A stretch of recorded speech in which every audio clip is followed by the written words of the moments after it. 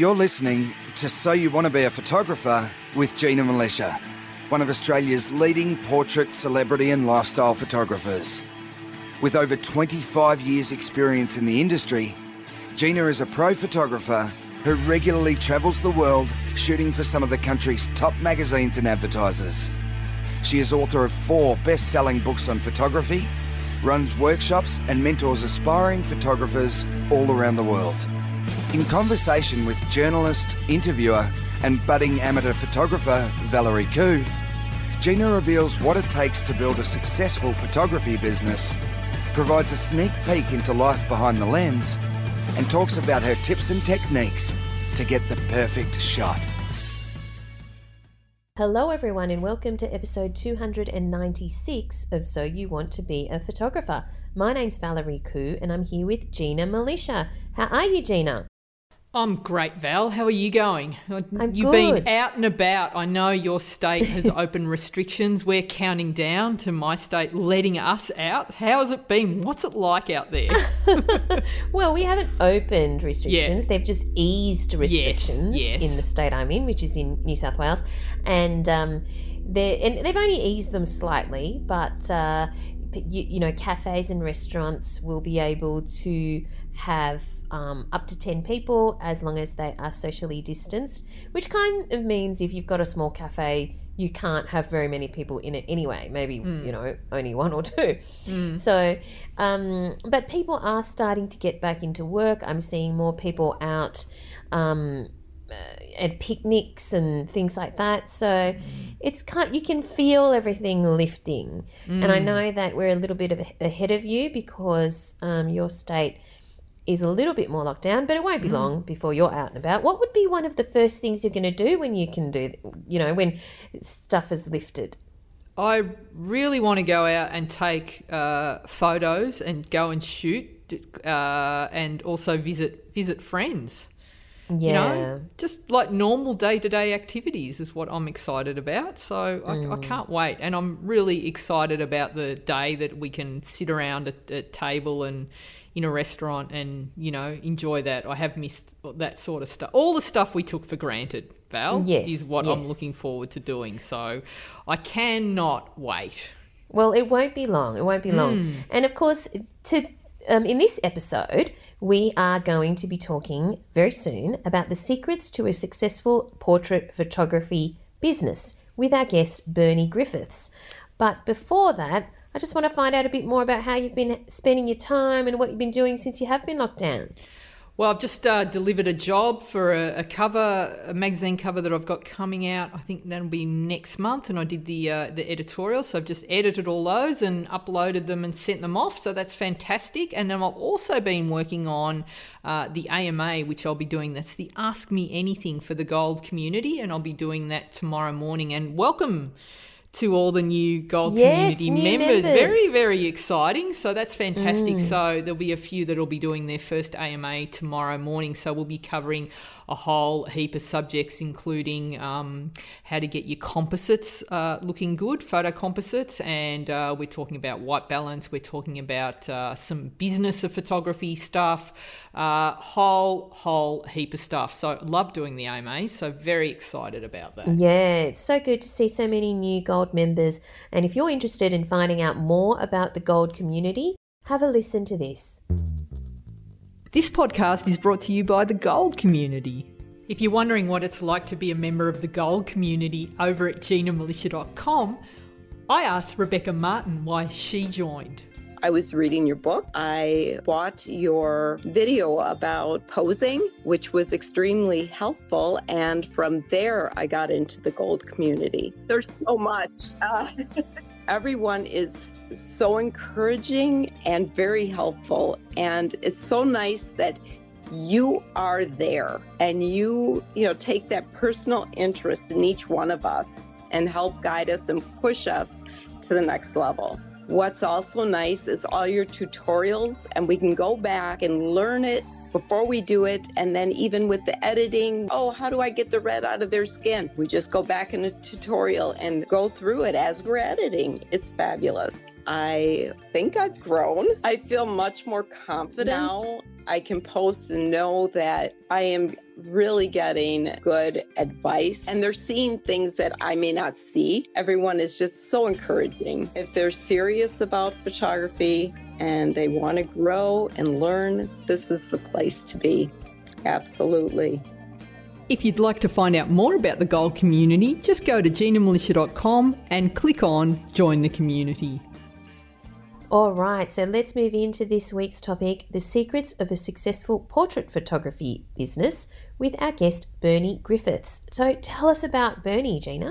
Well, Bernie is an absolute legend in the photography industry, and when you find out that someone has 40 years experience running a successful portrait photography business, then you want to find out what they're doing and how they did it, and that's what Bernie certainly did in this episode. He very generously shared a ton of information, so he's got such a fantastic backstory, including like working on a P&O cruise ship as the chief photographer, and just how he's gone about how he got his break in photography and how he started his first photo studio here in Melbourne. I just love the story. And then after doing that successfully for many years, Bernie now educates and coaches and mentors photographers from all over the world, so via Zoom or personal visits, and he helps them grow their business. And he's most famous, I'd say, for his Bernie Facebook style ads that I think a lot of our listeners have tested those out. So he's got a lot of great stuff that we talk about in this interview, and he's got some really good approaches to selling that don't make you feel dirty, like a lot of photographers feel pushy or dirty when they're selling. So he's got some great tips on the biggest mistakes photographers make when they're promoting themselves, and he's got this really great technique that he calls the soft sell, which he workshops for us in this interview. And then we finish off with some strategies for photographers to use as we start easing off on restrictions and getting ourselves back out there. So he's got some stuff that newbies and established photographers should be doing now just to get their name out there, and what we should be doing as we move out and these restrictions end. And then he also goes into a bit more about his Facebook ads, marketing, some stuff on pricing and finding new clients. So shall we have a listen, Val? Absolutely. Let's listen to Bernie Griffiths.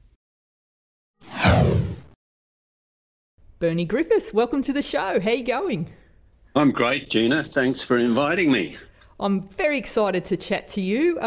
Before we get started, I always ask my guests, where in the world are you? In Melbourne, Australia. You're in Melbourne. But yeah. you've just come back. You've been you were in New York before that, weren't you? You just come back recently. Yes, in New York for 15 months. I have a daughter over there who had a baby, so we went over doing the grandparent things. Fantastic. And of course, being set in New York, it gave us great access to Europe. So we did a couple of trips to Europe, and I visited some of my clients in the States, which was great as well. Fantastic. And now we're sort of all staying put for the next little while, but as soon as you can, you're going to take off again. Is that right? Yeah, as soon as I can. Even driving the car and having a weekend at some country town would be nice, wouldn't it? Oh, I can't wait. That's what I've got planned. As soon as it's all systems go, I'll be in the car and going somewhere, and I think we'll be flying in Australia hopefully very soon. And so, yeah, I've got my heart set on somewhere in the north. So that's fantastic. Now, how long have you been in this industry for? Because it's quite a while, isn't it? Do you want me to give you the real numbers, or do you want me to falsify it a little bit? Don't lie. Just. I don't want to make myself sound too old, right? But it's fantastic to hear. It's great to find out that people have had a career for so long. Yeah, if I give you the numbers, you probably won't believe them anyway, because you won't relate to them, because I know you're quite young. I'm not far behind you, Bernie. Well, I haven't given you the numbers yet, Tina. So, can I tell you that I opened my studio in 1969? Right. And I was 23 years old. My God. Well, we got that in common. We were both 23 when we opened our studio. Oh, great. But yours wasn't in 1969, right? No. It's we're a few years apart. That's fantastic. And so you had such an interesting background. I mean, your first gig was as a newspaper photographer. Is that right? Yeah. As soon as I left school, when I was 15, as soon as I could leave school, I ran away from school as quickly as I could because I had no interest in school and education. Yep. My favourite lessons were sport. Yeah. Soccer. Soccer was my best subject. How long did you work for the newspaper for? It wasn't very long, was it? But it was. No, it was only a month or two. And as I say, the reason I finished with them is that the newspaper folded. Oh, bummer. So, but then you got lucky, and did you work in a lab, or was the cruise ship the before that? No, the cruise ship came later. I worked in labs processing film.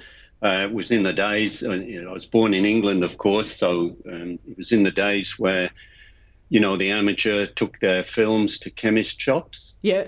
And the labs used to pick up the film and take them back to the lab and process and print them and then deliver them back to the chemist shops.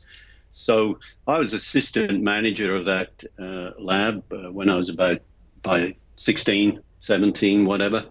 So that's what I did. I'd process the films, dip and dunk, and then print them on the enlarger because there's no automation then. It was all done, manually.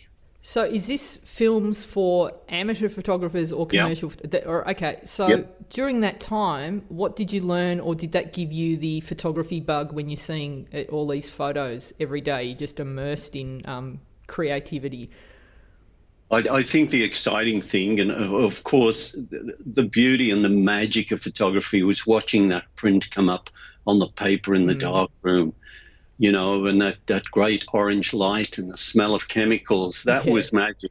That fixer smell is... Yeah, it's fantastic. And I still miss it. Yeah, and I feel sorry for photographers nowadays. They don't experience that wonderful magic. It's truly creating something, watching it come up before your eyes. So I did that. I became good at printing, and that's what I did. And in the meantime, there was a local photographer, and I got to know him, and he taught me how to photograph weddings. So I started my wedding career actually photographing when I was about 17 or 18 with 35mm film, and my first wedding was my sister's wedding, and it was a good, invite into the wedding world because it was snowing and very cold. Oh my God! So bride in a white dress in the snow. What a nightmare! Yeah, and the bridesmaids in mini skirts, so and high heels. But that's just the way it was. But my sister's still got those photographs. They still look beautiful. She's got an album. And all those years, to look back on that album is fantastic for her. So that's the early 70s. So you're shooting with that Metz flash, big flash bolted onto the side of the camera, or were photographers using fill flash at that point, or was it all daylight? Mainly daylight at that point. And then after working in the labs, I've always been a goal maker and a goal setter. And when I was about 15, I did set a goal, write it down, that I want to be a successful photographer and travel the world. You did that at 15, Bernie? Yeah, I didn't know how I was going to achieve all that, but it stuck in my head as well, the fact it was written down. So, and usually when a goal is written, it usually comes to fruition. I've learned that. I believe that too. And it does happen. So how would I travel the world and be a successful photographer? So I applied to work on a cruise liner, P&O Line, and got the gig. I remember the interview, and the boss he said he chose me because he liked my haircut, because it wasn't long, it was nice and short. It wasn't like the Beatles, you know. So you looked respectable, and he was like, I'll hire this guy. That's right. I obviously impressed him. Yeah, wow. So I got the job. 2 weeks later, I'm on a cruise ship going around the Mediterranean, and then I got a message to say that 2 weeks when I got back, I'd join the Canberra, which was the flagship, and I'd be traveling the world, and I'd be number one photographer with 3 photographers under me. How old are you at this point? 23, 22. Single? 1968, yes. Yeah, so that must have been fun. It was quite exhausting, yeah. Fun, yes. I mean, what a life. I had my own cabin. I had my own cabin boy that used to take my washing and dirt and bring it back, clean the cabin. And so dark room on the ship and everything? Yeah, on D-deck, funnily enough. So what does a photographer on a cruise ship do? Is it photographing the guests and then the guests in taking portraits of them in the port and all of that, the dinner parties? Yeah, captain's cocktail parties. When we came into port, we'd go on the day trips with the passengers and photograph them outside the Necropolis in Greece or wherever we were. And then we'd process them, print them 7 by 5 inches and put them on a big board and number them. And then people would come the following morning. The count was open between 9 and 10, and then they'd just order whatever they wanted.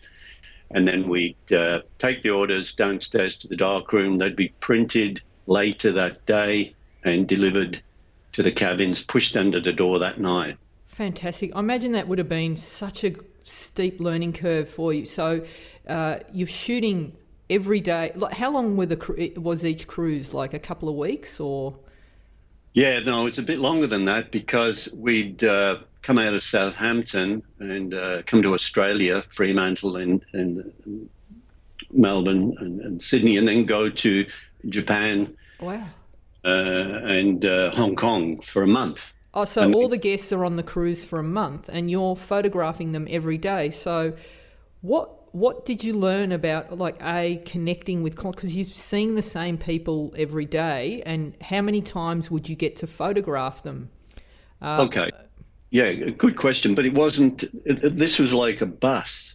So we'd pick up people and drop people off at various ports. Okay, right. So it wasn't a pure cruise ship per se. It was really an alternative way. And don't forget, this is before the airlines really kicked in. So it's a way of people getting from A to B, traveling to other countries. So that was the beauty of it. We had different passengers constantly. So you're learning about, when you're outside photographing the passengers, say at a popular tourist resort, that you'd be up against it with time, and then you'd be rushing back to process the films and get those prints out. What was the biggest lesson you learnt from that time? Well, I think that I had to learn certainly good technique in taking the photographs, in the fact that I had to get the lighting right, that I had to work with people, get a good expression, and interacting with people and just having fun.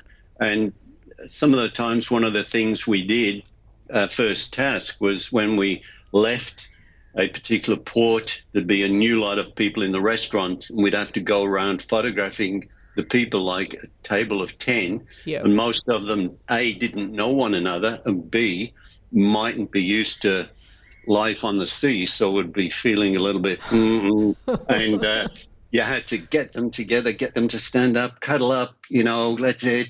And look at me, look at so you're happy, and all of that. So I learned the art of sort of manipulating or posing people, if you like, very quickly. You strike me as Bernie. You strike me as a confident guy now, and judging by your history, you talk about you being assistant manager by the time you're 17 at that lab. Yeah. Were you born confident, and did that help you with, directing and posing people? Or were you nervous? Because I imagine some of these guests would be sort of A-list socialites and things like that. Did that intimidate you as a young boy? No, good question, Jeannie, because I was very shy. I actually used to blush a lot, with embarrassment. Yet when I got a camera in my hand, I can do anything. And that's the way the camera has power. And I'm sure photographers listening to this feel the same thing. Yeah. When they pick up that camera, they're a different person because they're in control. And, you know, even being able to, you know, photograph people with the captain of the ship and you looking at them and you're holding this camera. It's the captain that's nervous, not you, right? Yeah. Because he's being photographed. So you've got this sort of power tool. And that just started to give me more and more confidence. And as I took photographs throughout my career, like I remember doing some aerial photographs in a 2-seater Cessna, you know, with the door open, leaning out on the plane, and I'm afraid of heights. But when I was looking through the camera, I was fine. When I took the camera away and looked down, I wasn't fine. So it does give you a sort of sense of power. That's what it gave me. And of course, the confidence came more and more as I got more experienced and I really knew what I was doing and what I was trying to achieve. And so the more and more of these shoots that you did, because it's like, you know, night after night, there would be probably a formula that you did, like this is how we do the cocktail parties, we work the room, these are the shots we need to get with the captain. You'd have a shot list. And so this repetitive way of shooting, how did your photography change from like the first shoots that you did to say the later shoots on when you were working on that cruise ship? What did you notice in your photography style and what do you put that down to? Well, I think what I learned was what photographs people buy. Ah, right. And it was as simple as that. I always perceived myself as a professional photographer, and professional meaning you take photographs for money. Mm-hmm. And I photographed a lot of different things for money. So that was my perception. And if you're going to sell them, especially if you're sort of photographing people, you have to know what they buy. And I learned that even in my ship days. It's not just taking photographs and hoping. You have to take photographs knowing that they're going to spend money on them. And in fact, my second trip around the world on the ship, I created a record for the amount of money taken for that particular, you know, cruise. So that was exciting too. So give me an example of a shot that you would have taken that didn't sell so well that you thought would, and compared to when you changed the style up and worked out what kind of shot did sell well on that cruise ship. What was the difference? The difference probably was just, it's all in the expression, you know, in real estate, they say location, location, location. With photography, it's expression, expression, expression. And just like real estate, you have to know what location, you have to know what expression that you're looking for when you take a photograph of someone that's going to, and this is what I think a lot of photographers forget and get a little bit carried away. The photograph you're taking of them has to flatter them. Remember that? Yeah. Remember those days when you flatter people? So just like if you were having a photograph, you would want you to look better than you really are. Exactly. And that's why lighting becomes important. You know, that's why hair light is good, because it makes the hair look shiny and healthy. Yep. And the right lighting on the face can make someone look really ugly or really good. So you always want to look, you know, better than you are. And just interestingly enough, I got so used to, because I don't photograph with a camera anymore. I haven't for a few years, but so I use my iPhone. And I got so used to taking photographs with the iPhone and, you know, and selfies and all of that, that a few months ago, while I was with one of my clients, I said, can you take a few photographs of me, you know? And he said, sure. And he did, and I sort of directed him a little bit with the lighting and whatever. But when I looked at the photographs, I was amazed how much better they were. And I'd got so used to the, you know, the iPhone photos, I'd forgotten how great a really well-lit portrait can look. And I really looked good. Yeah. Yeah, it's all the difference. Because lighting sculpts the face, it brings out the features, the cheekbones, it puts a light in the eyes. You can't do that with an iPhone. If you find some good light, directional light, if you're lucky, but it's like nothing like lighting a good portrait. So when you're doing these portraits of the passengers on the ship, were you setting up lighting? Did you have like a it was all daylight? Events. It was all events. Yes, it was flash. Sorry, in the early days, I was trying to think of the flash, the Mets. It wasn't we used the grey ones. Yeah, I think we did use those grey ones with the batteries, with the coloured balls in that went up and down like a car battery, and it weighed almost the same. But these were forever breaking down. I was using my own equipment, and the people that had got the contract to put photographers on the ship gave us really poor equipment. And so often I'd be taking photographs, organising a group, and click and no flash and click. I'd have to go and get another lead or new battery or whatever. So, yes. So, yeah, just events, fancy dress parties, things like that. And did you learn, there is an art to controlling the shoot and slowing everything down. I mean, when a new photographer's starting out, they're always nervous and you don't want to hold anyone up because you think it makes you look incompetent. But as you get that confidence going, you can slow down a scene. So as a photographer, when that battery breaks, a new photographer is going to just want to crawl into a hole, but an experienced one will go, hang on, guys, I'm just going to change the battery. This is no big deal. I'm a professional. Just wait there. I'll be back. Did you find that sort of being able to control the shoot in that way really helped you control the room? Sounds like it's happened to you, Gina. Many times. Of course, it's happened to everyone. You know. And me also. And yes, I always worked quickly because of that thought that you just said about in the back of your head. You're thinking, they don't want to be here or they're sick of me. And they're actually not. They're quite enjoying it. So, slowing things down is a good point that you make, that photographers, when they're starting out, should really just take their time, do it methodically, do it properly, and make sure you get the results as well. Yeah. But it takes time. It's called experience. Exactly. So how long were you on the ship for? Was it a couple of years? Yeah, a couple of years on the ship. And then having come to Australia, I sort of liked it, so I decided that I'd emigrate. So I paid my £10 to the government and Qantas flew me over. That's amazing. And where did you land? Where did you start your career in Australia? In Melbourne. In Melbourne. Yeah, I came to Melbourne. I hadn't got anything. I'd got no money. My brother was here by then, and so I stayed with him. And good times. I mean, they were 72? Really. Is this 72, 73? 69. 69 still. Wow, geez. So where did you set up your studio? I actually, again, when I came to Melbourne, worked for a local camera shop. Mm-hmm. He did weddings as well at the weekends, and I worked in his darkroom, processing and printing, and then did 1 or 2 weddings for him, and he taught me how he'd photograph weddings and that.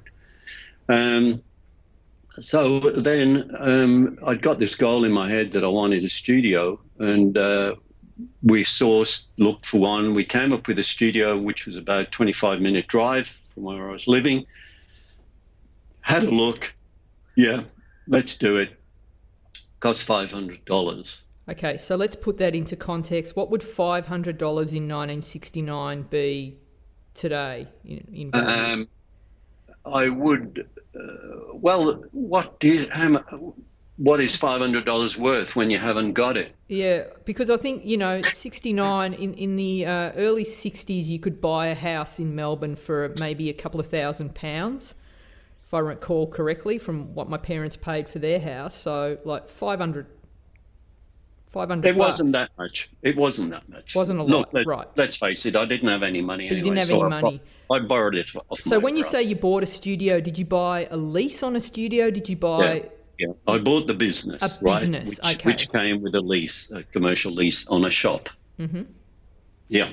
So there was living upstairs and downstairs with a studio. It had a sort of an entrance, a dark room, and then the studio. It was handy because I didn't have a bed. I didn't have anything. So I just slept on the linoleum floor for a while. And when people came into the shop, a bell would ring and I'd go, look in a mirror, comb my hair. Did you have a side hustle at this time? Or was that, what were you, how were you paying your bills? How were you paying for this? Struggling. Yeah. I was always late with the rent, but as soon as I took cash, I used to photograph passports a lot. Yeah. I'd process them and print them almost straight away. They were almost instant because I had nothing else to do. Yeah. So I just go and process and print them. And yeah, I was always running to to pay the lease. That's the way it was. And that was a good lesson for me. And I don't know why, but I certainly thought, well, this is not the way it's supposed to be. And I learned what I could about marketing and what others were doing. And we started marketing then. And it was fantastic. We really started taking off then. So give me some examples of the early marketing things that you did in those early years of your studio that you tried out, and where did you learn these skills? Okay, well, you've got to understand that I have no fear. When I say that, I get that. I've already. I had no fear of marketing. Put it that way. You had no fear of anything, I imagine. If you're going to just decide to just leave and go to another country, that strikes me as fearless. Yeah. Right. So one of the things that was being done in those days was competition boxes in various places, and these could be from anywhere, from fish and chip shops to pubs to takeaway outlets. And one we did in the bigger local town close to us was a Wendy's outlet. Wendy's burgers. Yeah. And I remember that we had 900 entries one week, win a family portrait. So we had a win a family portrait sign and a box and entry forms and pens and a picture of what they could win, which was a 20 by 16 inch frame canvas. And we had 900 entries. So, wow. Yeah, we went, wow. And this is before emails, of course. Yeah. So I designed a particular form that we sent to them to say, sorry, you didn't win, but you won a consolation prize of a photography session and a 5x4 inch print. And then we'd handwrite the envelope with the address on, put a stamp on it. And, my wife had helped me do that at the kitchen table late at night. And we'd put these out in the mail, and then we'd get people phoning the studio wanting to book in to do the portrait. So nothing's really changed, has it? That sort of marketing is still around today. So, but we do it via Facebook. Exactly. That's amazing. So, seeing the success of that, we did it in many places. For example, we always tried to tie it in. So, like we did it in the foyer of the local theatre. So we had a sign up saying, "You should be in pictures, and you can be." Win, a family portrait from Gregor's Photography, etc. Same methodology. Or it could be in a dry cleaners, which says, now that you've had your clothes cleaned, you'll look great when you're photographed in your family portrait. Or it could be, we used to do in chemist shops. We did it at vintage car displays. We did it in pubs. We did it in McDonald's. We ran it at McDonald's for many years, and so on. So everywhere was a possibility, right, to get these promotional boxes out there, because they were flooding us with leads. And so very, very early on, I don't say when I mean early, I mean about 3 or 4 years in, I was doing around about 40 portrait sessions a day.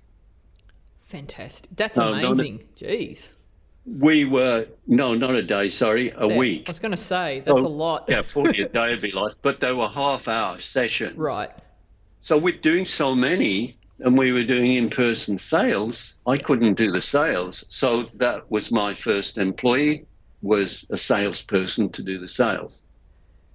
That's clever to take that out of your hands and let you do the creative and get the person that knows about sales to do that. So, and then you had a very successful portrait business for 40 years, right?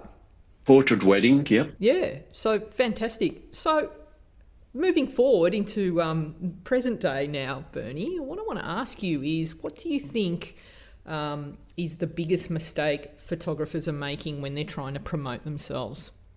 I think they make things too complicated. The key is it's all about getting one message across.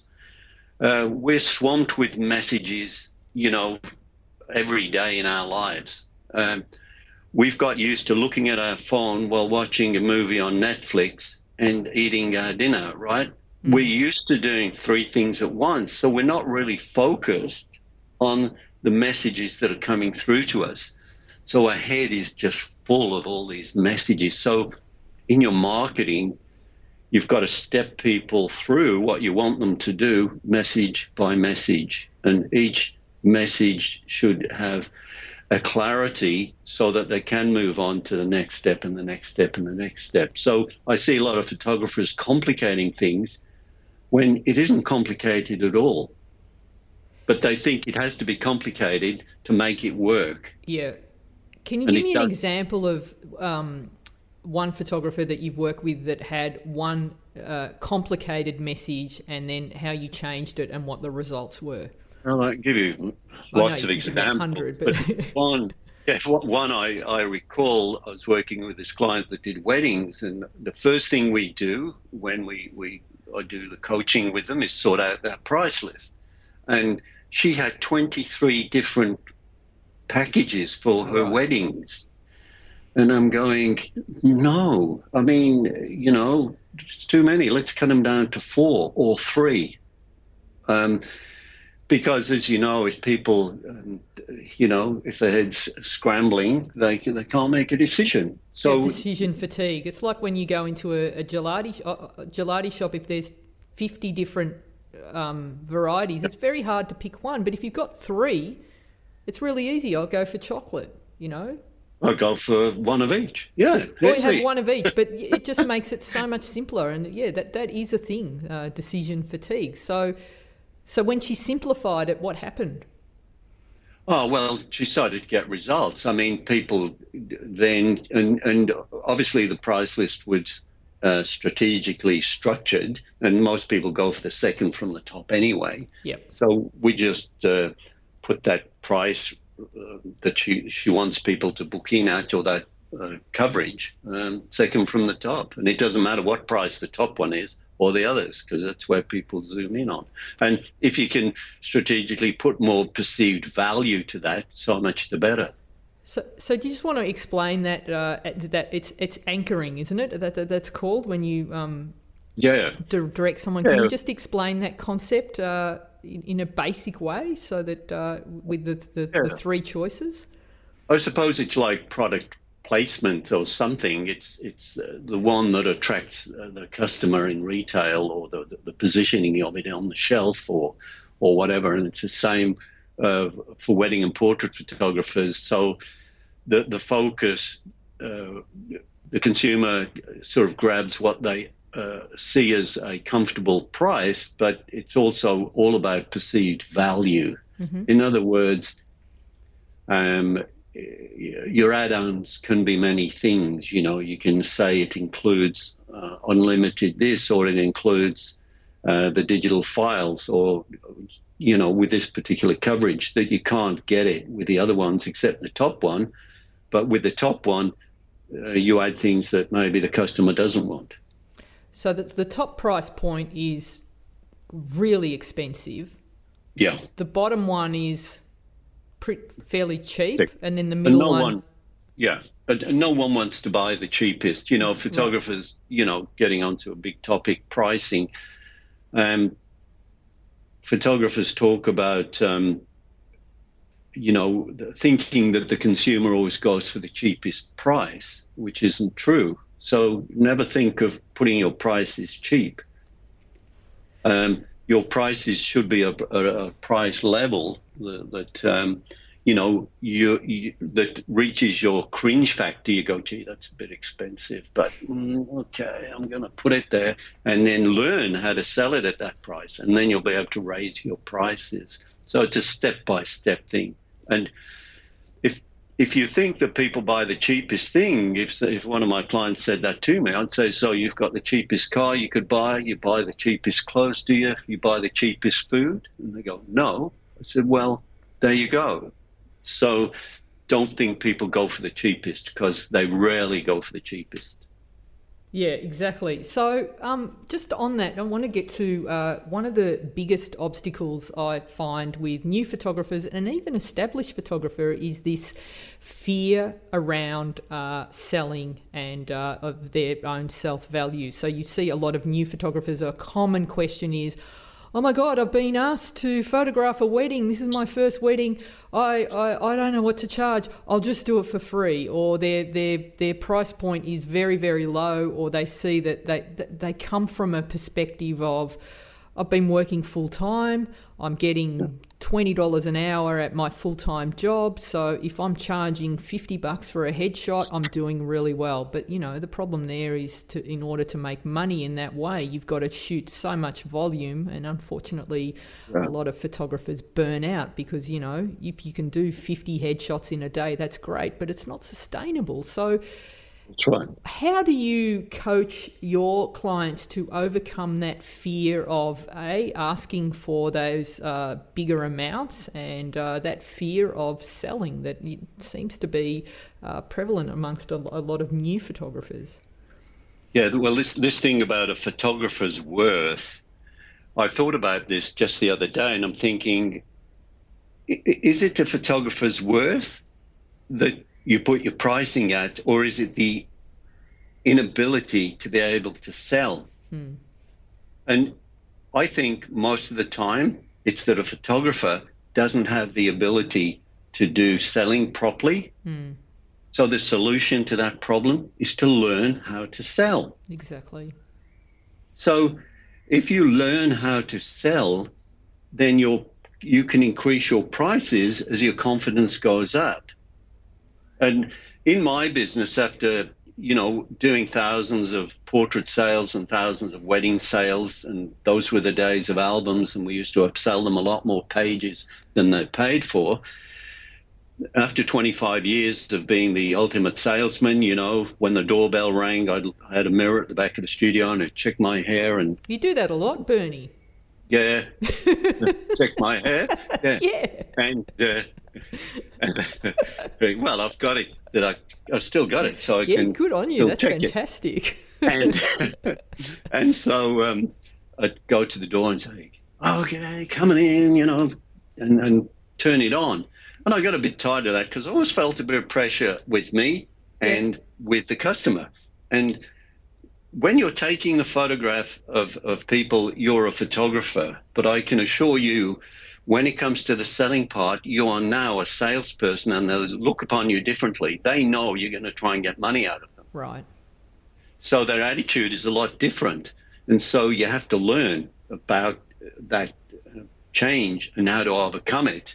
And in my career, when I got tired, I have to say, after many years, I thought, well, actually, the way it happened, I said to my wife, I want to just retire. And she said, well, no, you can get back to work because I married you for dinner, not for breakfast and lunch.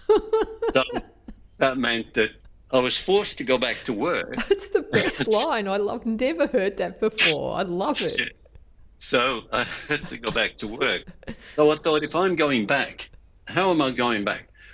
What's my attitude going to be? I'm a bit over this. And then I reassessed everything about my business, about me as a person.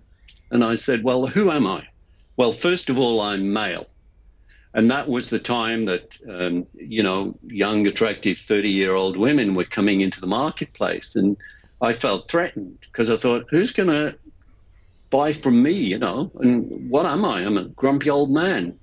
And I've got all these threats of all these new photographers coming and new cameras, and they're doing a good job in newborn photography. So I'm going to go back as a grumpy old man. And if I was in the medical profession, I'd be a mister. I'd be a very experienced, doctor, surgeon, and I'm going to go back with that attitude. So going back with that new attitude, I had to develop a different sales system. So I created one. I call it Bernie's Soft Selling System. And I remember well using it for the first time, and it was just magic. It took all the pressure off. I turned the selling from pressure into retail. In other words, instead of me trying to sell something, the customers bought. And I teach that to my, the photographers I coach now, especially at the starting point, and this helps build them confidence. And then I can go 2 more notches into the selling from Bernie's soft sell system. So once they get used to that, I take them to the next level of selling and then the next level of selling. So that's the thing about, selling and meeting people. You have to go up step by step. Can you give me an example of a hard sell versus a soft sell? So let's say, Bernie, I've come in and you're going to do my boudoir shoot, which I would never do, but anyway, we'll go with it. I've done the photo shoot. Let's do the hard sell first. So what's an example of a hard sell with me? How would you do the hard sell? Well, when you say the hard sell, you mean in the selling room? Yeah, in the selling room, the one that you want to avoid. So, yeah. So I've done the shoot. Okay, great. Give me my files now, Bernie. Well, we're in the selling room, right? I'm showing a slideshow. Is that okay? Yeah, I look amazing there. That's a good shot. I look good there. Yep. Okay. Now what do we do? Okay, so there's basic steps that we put into place before we get into the room, of course. So selling, you start selling the moment you contact someone on the phone, right? You're always setting seeds. Okay, so you're educating the client at the start. So when I'm booking my shoot, are you telling me up front what the expected spend will be? So this is the most common package that people buy, and you'll be in for, this is the sitting fee and this is how much you'll be expected to be forking out. Yeah, I'll certainly give you some price guide, all right? Okay. It's got to be I've got to give you some knowledge. Or if it's a promotional session where you have a complimentary photography session, and a complimentary print, let's say, whether it's a print or $100 credit or $200 credit off anything you purchase, dependent on what you do. You're always told at that initial phone call about your expectations of them. I think photographers get it wrong. They think about the customer. I don't think about the customer. Once you've got processes in place, it's all about you. Right. It's not what the customer wants. It's what you want them.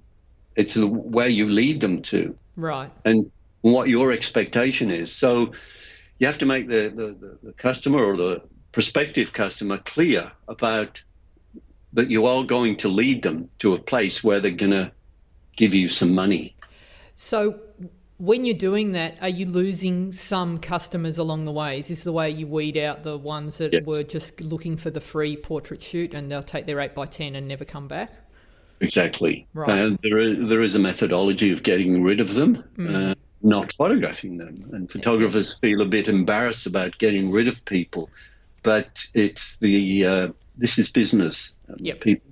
So if your expectation, my expectation, about you spending is not your expectation, then maybe this is not a good time for us to connect. It's interesting because there's no other profession in the world. You're not going to walk into a restaurant and say, "Hey, I want the filet mignon, thanks," and but I don't want to pay the top price. I'll just take it to go, thanks, and I'll give you Instagram. A shout out on Instagram. So and the restaurant would say, no, you can't do that. So the difference between the hard sell and the soft sell. Just want it. So you're educating the client. What's the difference between the hard sell, which you're trying to avoid, and the soft sell that you've developed? Can you walk me through a soft sell and how you do that?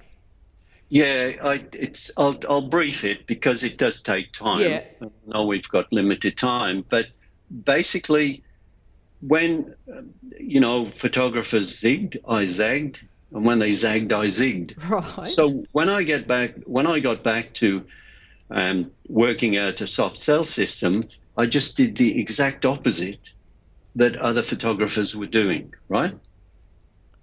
So what were the other photographers doing, and what was the opposite? The normal, and what is considered normal nowadays is that, the client goes in for the to view the photographs, and then you show them a slideshow, and the photographer's still in the room, and then the photographer probably can't help themselves. They say things like, "Oh, I love that one. What do you think?" And they can't be quiet. And that's what the photographer does. And then the photographer says, "Okay, so now we'll cull them down and see which ones you like, which ones you sort of think you may keep, and then we'll just get rid of ones that you don't like." And then they go through this long, drawn-out process of sorting out what a customer likes. And then they end up with a certain number of images. And then they say, "Okay, let's see what we can do with those. We can have this acrylic collage.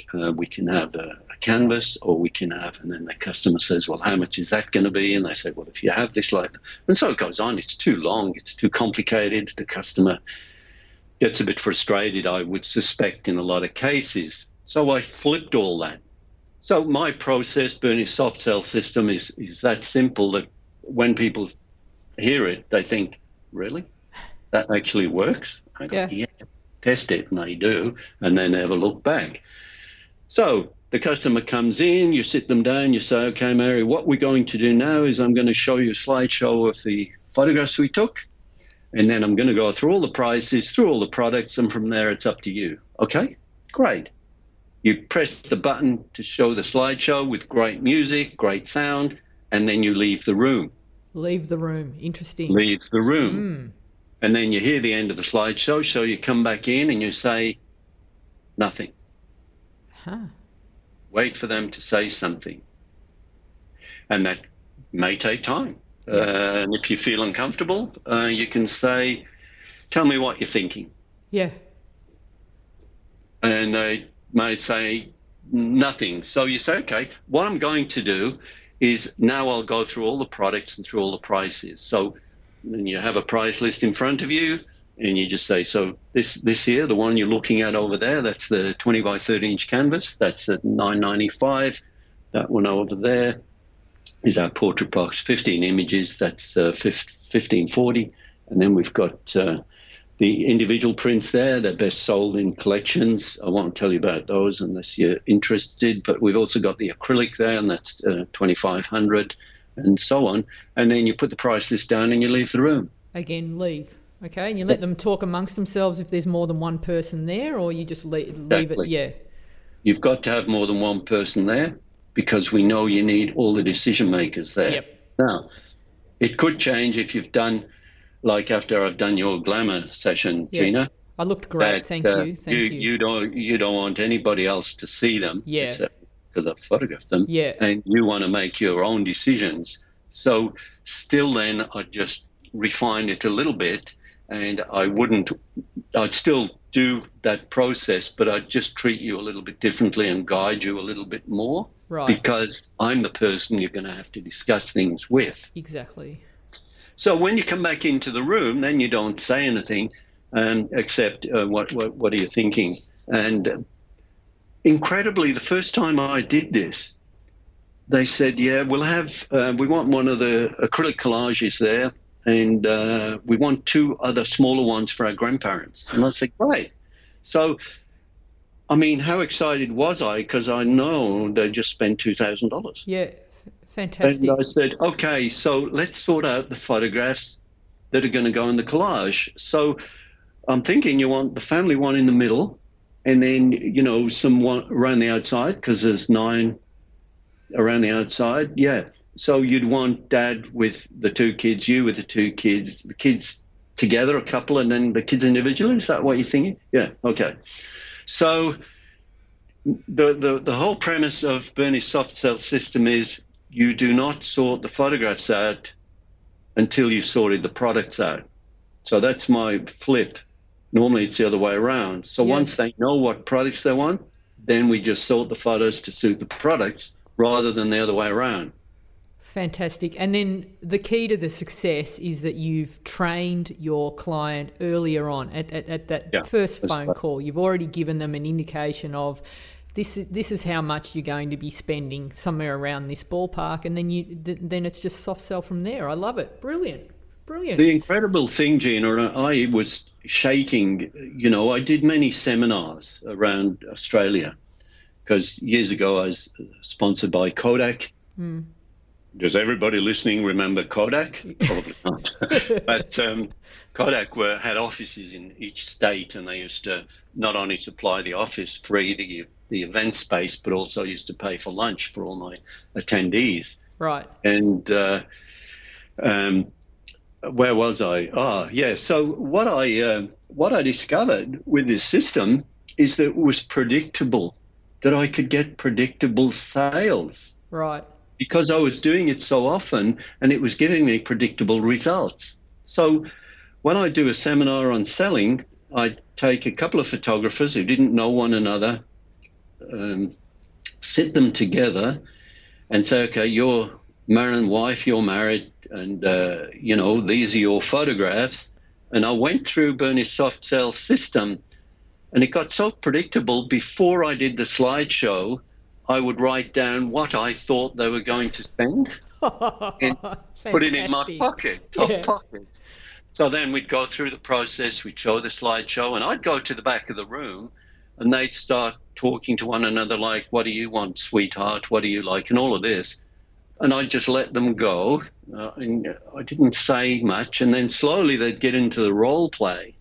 And then they'd say, yeah, we thought we'd have one of these, and then we'd have one of these. And then I'd actually be able to get the credit card from them, which I found amazing. You know, there was the opportunity for photographers to give me a really hard time, give me lots of objections, not want to buy anything, yet there they are, and actually giving me the credit card.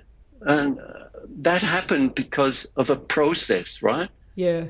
And it was a predictable process. And after that, I said, okay, so that'll be $1,754. Okay, whose credit card were you using to pay for that? And I'd lean forward and offer my hand as all part of the process. Yeah. And I'd pull out the piece of paper and I'd say to the audience, so this is a predictable system. This is what I thought they would spend, and it was like $1,790. Right. So I was around about $50 all the time. And then you ask the question, why? Why is it predictable? Because it just leads the customer along to where you want them. So I think with that soft sell system, as opposed to more of a hard sell system, a hard sell system is learning very clever selling phraseology to take a customer from A to B, and it's pressure. It's and trickery, which a little bit often leaves a bad taste sometimes. Yeah. And it leaves a bad taste. Exactly. So with my method, they are actually making all the decisions. You're not encouraging them really. Yeah. Then they're saying, well, we want this. And you go, the great thing, when I first did it, when we did this the first time, look, leaving the room, it's interesting to watch the faces of the clients because they give you that look like, aren't you going to try and sell me something? Why are you going? Where are you going? And then when you leave them alone and they get into it and know they're not going to be put under pressure, it allows their brain to think and to, work out the price and the product, and then they're much more comfortable with you. And where you want them is in a spot where you say, we thought we'd get this and this and this. What do you think, Bernie? And when they say, what do you think, Bernie? They're saying, you can tell us anything you want now because we trust you. So that's the exciting thing. And a lot of my clients are using that system. Some have gone to the next level, but that's a soft sell system. Fantastic. I love it. All right. So moving forward, we're in a situation today where many photography industries have been shut down. They're not essential. We're in quarantine, and slowly many parts of the world are coming out of that. What advice would you give photographers today for this particular situation? And I know we touched briefly, but before we came on air, we talked about like you had a business through the last big recession in Australia at 89, 90. I was starting my business then. I remember being, I opened a studio, moved out of home, all in the same year. I had a part-time job in an Italian restaurant, and I remember while I was doing a night shift, a finance company came in and just started carrying out furniture. I also remember that one of the photographers I was working with lost their house during this time, and I was completely oblivious because I was 23. I was only concerned with myself at the time. I didn't let any of that sort of what was going on around me affect my goal of growing this business, and I just, head down, bum up, and I just worked hard and managed to have a successful business. I think you also had the same experience through the last recession.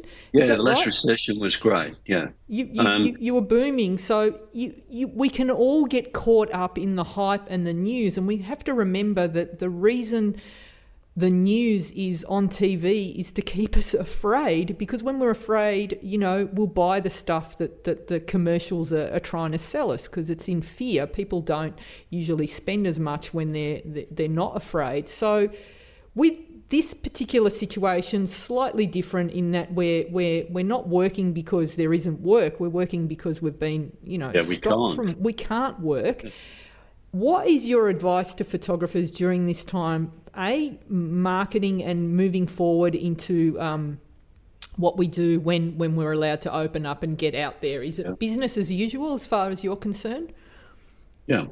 Okay. A good question. When this coronavirus started to happen, I knew that photographers couldn't photograph and it was going to be a tough time. But I sat down one day and wrote a list out of things that the photographers could be doing through this quiet time, so that when we were allowed to photograph, we would be ready at the starting line with our car revving in beautiful condition, ready to put our foot on the accelerator. So I made a list, and I thought there'd be 20 things that they could do. I actually got a list of 36. Mm-hmm.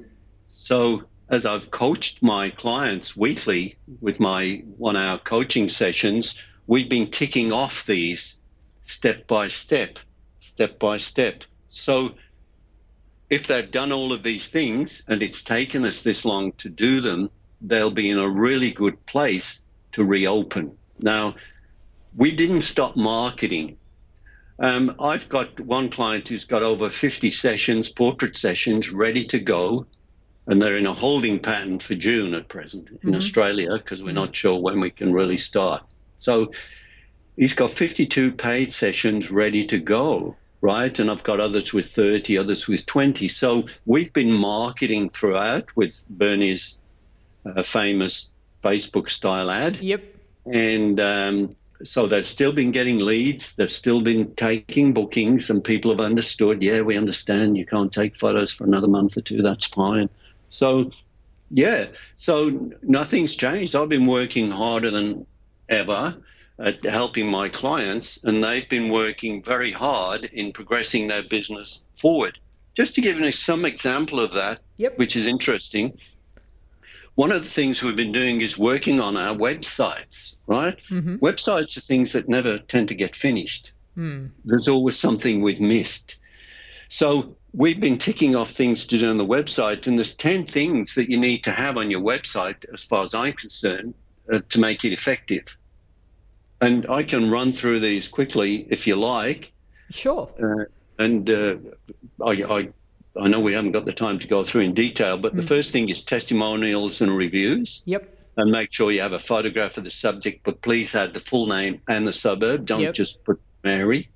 We need a capture form. We need a lead capture form so we can capture people that do go to our website, and at least one.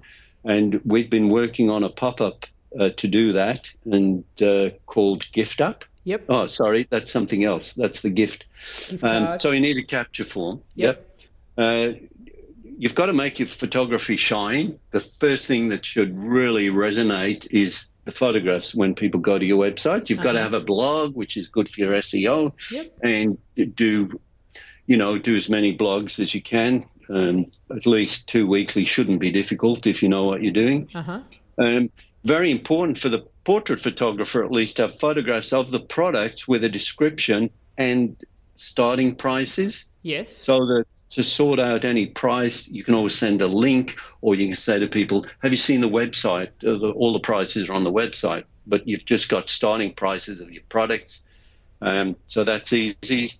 And photographs in situ. So you've got to have photographs if you've got a particular product, which could be a triptych of 3 photographs, individually framed. You've got to have them on a wall. In a nice environment, yep. Nice environment.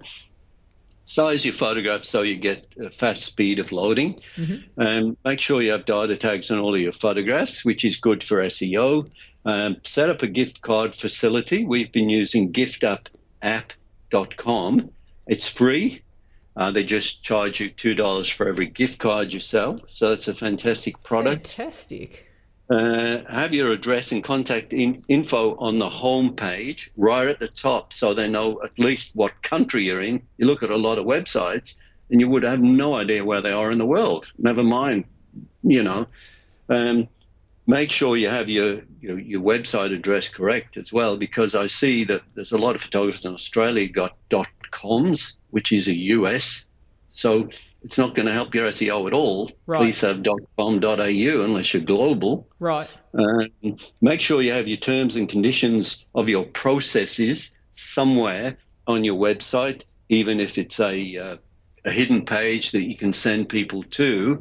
You've got to have your terms and conditions for many things, your Facebook ads, order time, what if they want to cancel, and so on. So you've got to have terms and conditions. So your business processes follow those terms and conditions, and people should be able to access it. So there's no discussion about if something goes wrong or something's not working or whatever. So there's so many things there's little things that you should, like if people are picking up wall products, you should get them to sign off on them, that they're in good condition and you accept the condition they're in. Oh, that's a good tip.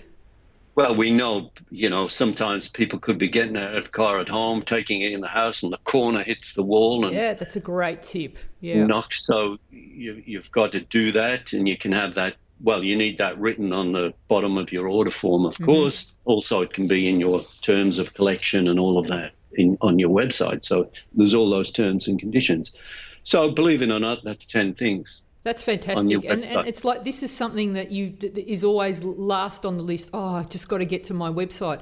We're locked down, and like I've been saying to all my students, it's like, get out there, upskill, learn. If you haven't got your head around lighting with flash, this is a time to do it. In the safety of your home, get a styrofoam head and just start practicing your lighting and practice your retouching and upskill, and then working on the website. So essentially, this is all something that you can do full time, or if you're working as well during this time, then we're not going out, we're not going to sport or any other events, so we've got time to do these things. And that's when we're allowed to go back to work, you're going to hit the ground running. I just want to ask you one more strategy that you recommend during this time, aside from the website, that you recommend that photographers implement during lockdown, that's going to put them in a good position when we come out.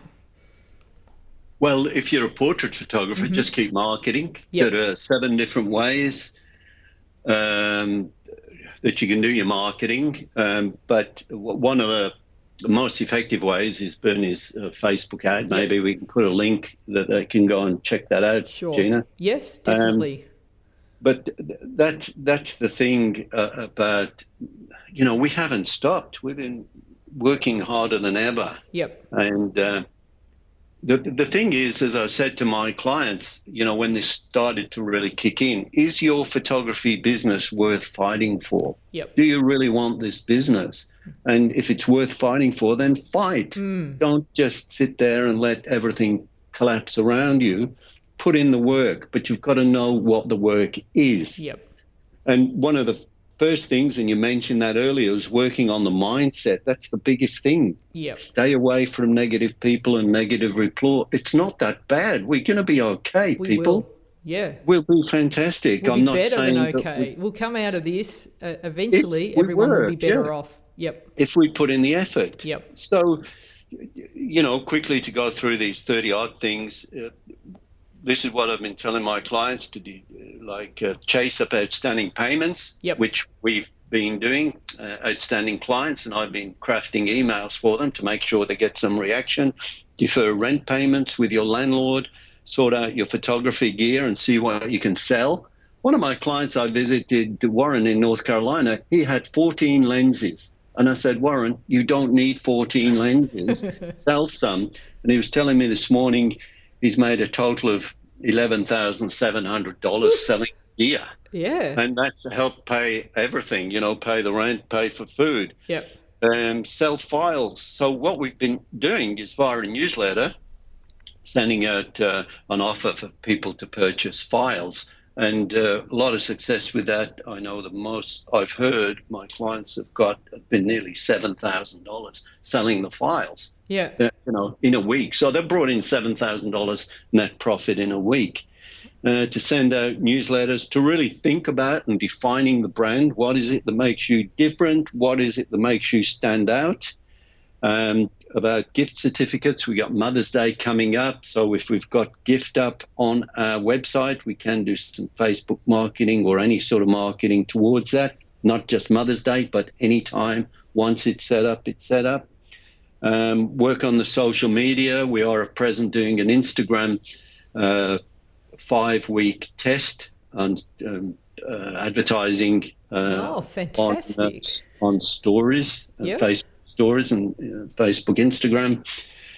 Renovate the studio, of course. It's always a good time to have a look around and pick those old photographs up from the floor and give it a bit of a paint and change your lighting, look at your lighting. I did this just before I left the States. I spent a weekend with one of my clients reorganizing studio, and the differences it made was incredible. Even just changing the spotlights from it got a warm color light, and we just could put daylight, balanced lights in, and the difference it made, the photos would look amazing under daylight as well. Yeah.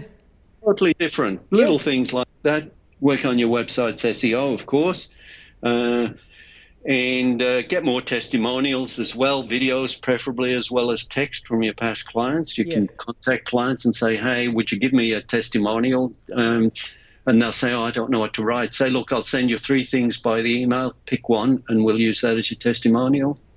Write it for them, all right? Write the testimonial and just go, how's give this? them a choice of 3 and say, pick one of these and we'll call that your testimonial. And of course, setting up third-party affiliates, which is important for marketing, as we spoke about earlier. Read books on business. I'm reading a book called Known at present. That's getting known. It's better than sort of branding. It's getting known within your community. And set up a YouTube channel if you don't have one. That's good for SEO, as long as you give a long description. Write a book. I've actually got one of my clients, his photography is fantastic, and I said, Marcus, you've got to compile all your work into a book while you've got the time, and he's actually done that. Fantastic. I was surprised. About 300 pages of his photos. Beautiful. Which are amazing, and it's a hardcover. And the reason I wanted him to do it is so he could sit it in his studio on a table and be proud. I said, that's a legacy to your photography, and that'll last forever. So doing a book like that, win a family portrait competition on Facebook, or get some win a family portrait competition boxes out there, write articles for your blog. And I got the last one, number 36, don't live above your means. Yeah, that's great advice. Which they call the middle class, I believe. And we tend to get into debt too much, and banks make it affordable for us to get into it. And that's one of the reasons, as we said earlier, 5 years ago, I sold all of my possessions, my wife and I. I didn't sell my wife, just a lot of our possessions anyway. And to have that freedom now that we don't have to worry about rates or maintenance of a house or whatever. We sold our family home that we lived in for 32 years, and now we're free to travel, which we've been doing so much this year, and intend to do it in the future. That sounds amazing. It sounds like a good life. And I'm so fired up with all those tips. That's amazing. You've shared so much and you've been so generous with your information today, Bernie. I really appreciate it. So I will put all these links in the show notes, but just for those that are, driving or can't get to them, where is the best place to find you? Yeah, very simply, berniegriffiths.com. And I want to just mention my new membership site, which I haven't officially launched yet, but it's a $29 try it trial for 31 days, which means photographers will get access to my inner circle group, which is the group of photographers I'm actually coaching. Yep. So this is for photographers who are serious. These people, are earning a good living from photography, so that's the sort of people you'll be able to connect with. Fantastic. And so that's there. I'll put those links and all the ways to find you. Bernie, thank you so much for the chat today. I didn't get to everything. I'd love to have you back on at another time so we can delve into some other areas, but for now, take care and we'll chat soon. Thanks, Gina. All the best. There we go, Bernie Griffiths. Always great to hear someone talk about the business of photography as well, because it's such an important part of the process. So if you want to find out more about Bernie Griffiths, go to berniegriffiths.com. That's BERNIE Griffiths.com, and check him out. Yeah, some great stuff there. So what are you doing? What else are you doing in the coming week, Gina? So, Valerie, I want to talk to you about a comment that was made on the Facebook group, right? So this is the So You Want to Be a Photographer podcast community Facebook group. If you're not a member, please join. We've had a lot of new members over the last few weeks, so welcome to everyone. And it's free to join. We'd love to see you, lots of like-minded members from all over the globe. But one of our long-time listeners, regular contributor there, Pablo Pete, said, yesterday I was driving to a client's house to deliver some photos and I turned on my iPhone apps. I was also listening to the new podcast episode. GPS. Yeah, iPhone GPS, sorry. I was also listening to the new podcast episode and wow, Valerie sounds exactly like the Australian Siri. Maybe it's just me. And so we've had a few people agree with that, and then you've chimed in and said, I always wanted to be the Australian Siri. So I think if we had a GPS that was driving us around and it was Valerie, there would be the plummy version. So you would be the sort of I went to a nice private school version. But I want to do the Bogan version. So we're going to give some directions now. Oh, okay. As Siri. So I want you to be, and Siri's just turned on as I said that. Oh, my phone is listening. Oh, my God. She's jealous that I'm going to take over. Sorry, I can't find this. Oh, my God. She's just those She's Siri jealous and that Alexa. I'm They're shocking. All right. So what I'm going to ask you is, hey, classy Siri. So I want you to give the direction at the roundabout, take the first exit. So you ready? So as classy Siri, go. At the roundabout, take the first exit. See, that's so beautiful. You could be the Siri. All right, so you don't want to hear the Bogan version of that? Go on. So I'm the Aussie version. Okay. So when you get to the servo, you just gone past Dave's house. If you've gone to Dave's house, you've gone too far. You've got to chuck a U-E and go back. But when you get to the roundabout, just hang a left. Hang a left at the roundabout and you're good to go. So you've got two versions there. We've got the educated, fine sounding Siri. Give us another one. Give us another direction. So what would we do? I only know take the first exit at the roundabout. All right, That's the only I'll one. think of Go something. on. Drive for 500 metres and then turn right onto Pacific Highway. All right, so the Bogan one is going, all right, so you go a little bit. If you get past Steve's house, that you go and go, keep going. Yeah. No. Keep going. Now, watch out. There's speed cameras on this road. Slow down. Okay, you can speed up, and chuck a right.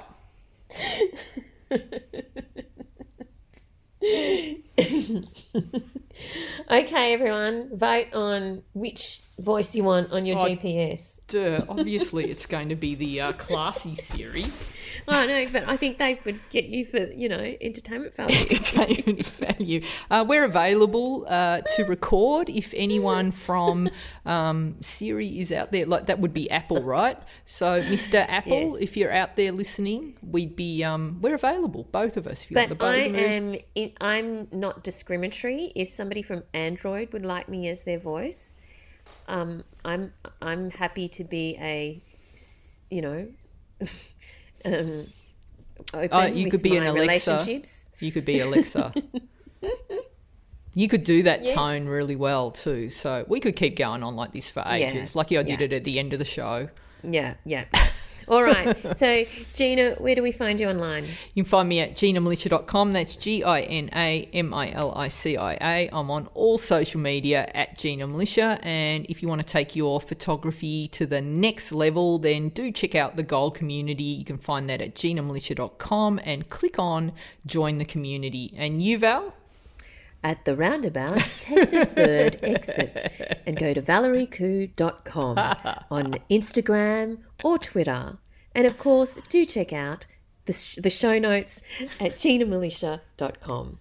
Thanks for listening, everyone, and we look forward to chatting to you again next time. Thanks, guys. Thanks for listening to So You Want to Be a Photographer. For more information, free resources, and Gina's regular newsletter on everything you need to know to become a successful photographer, visit GinaMilicia.com.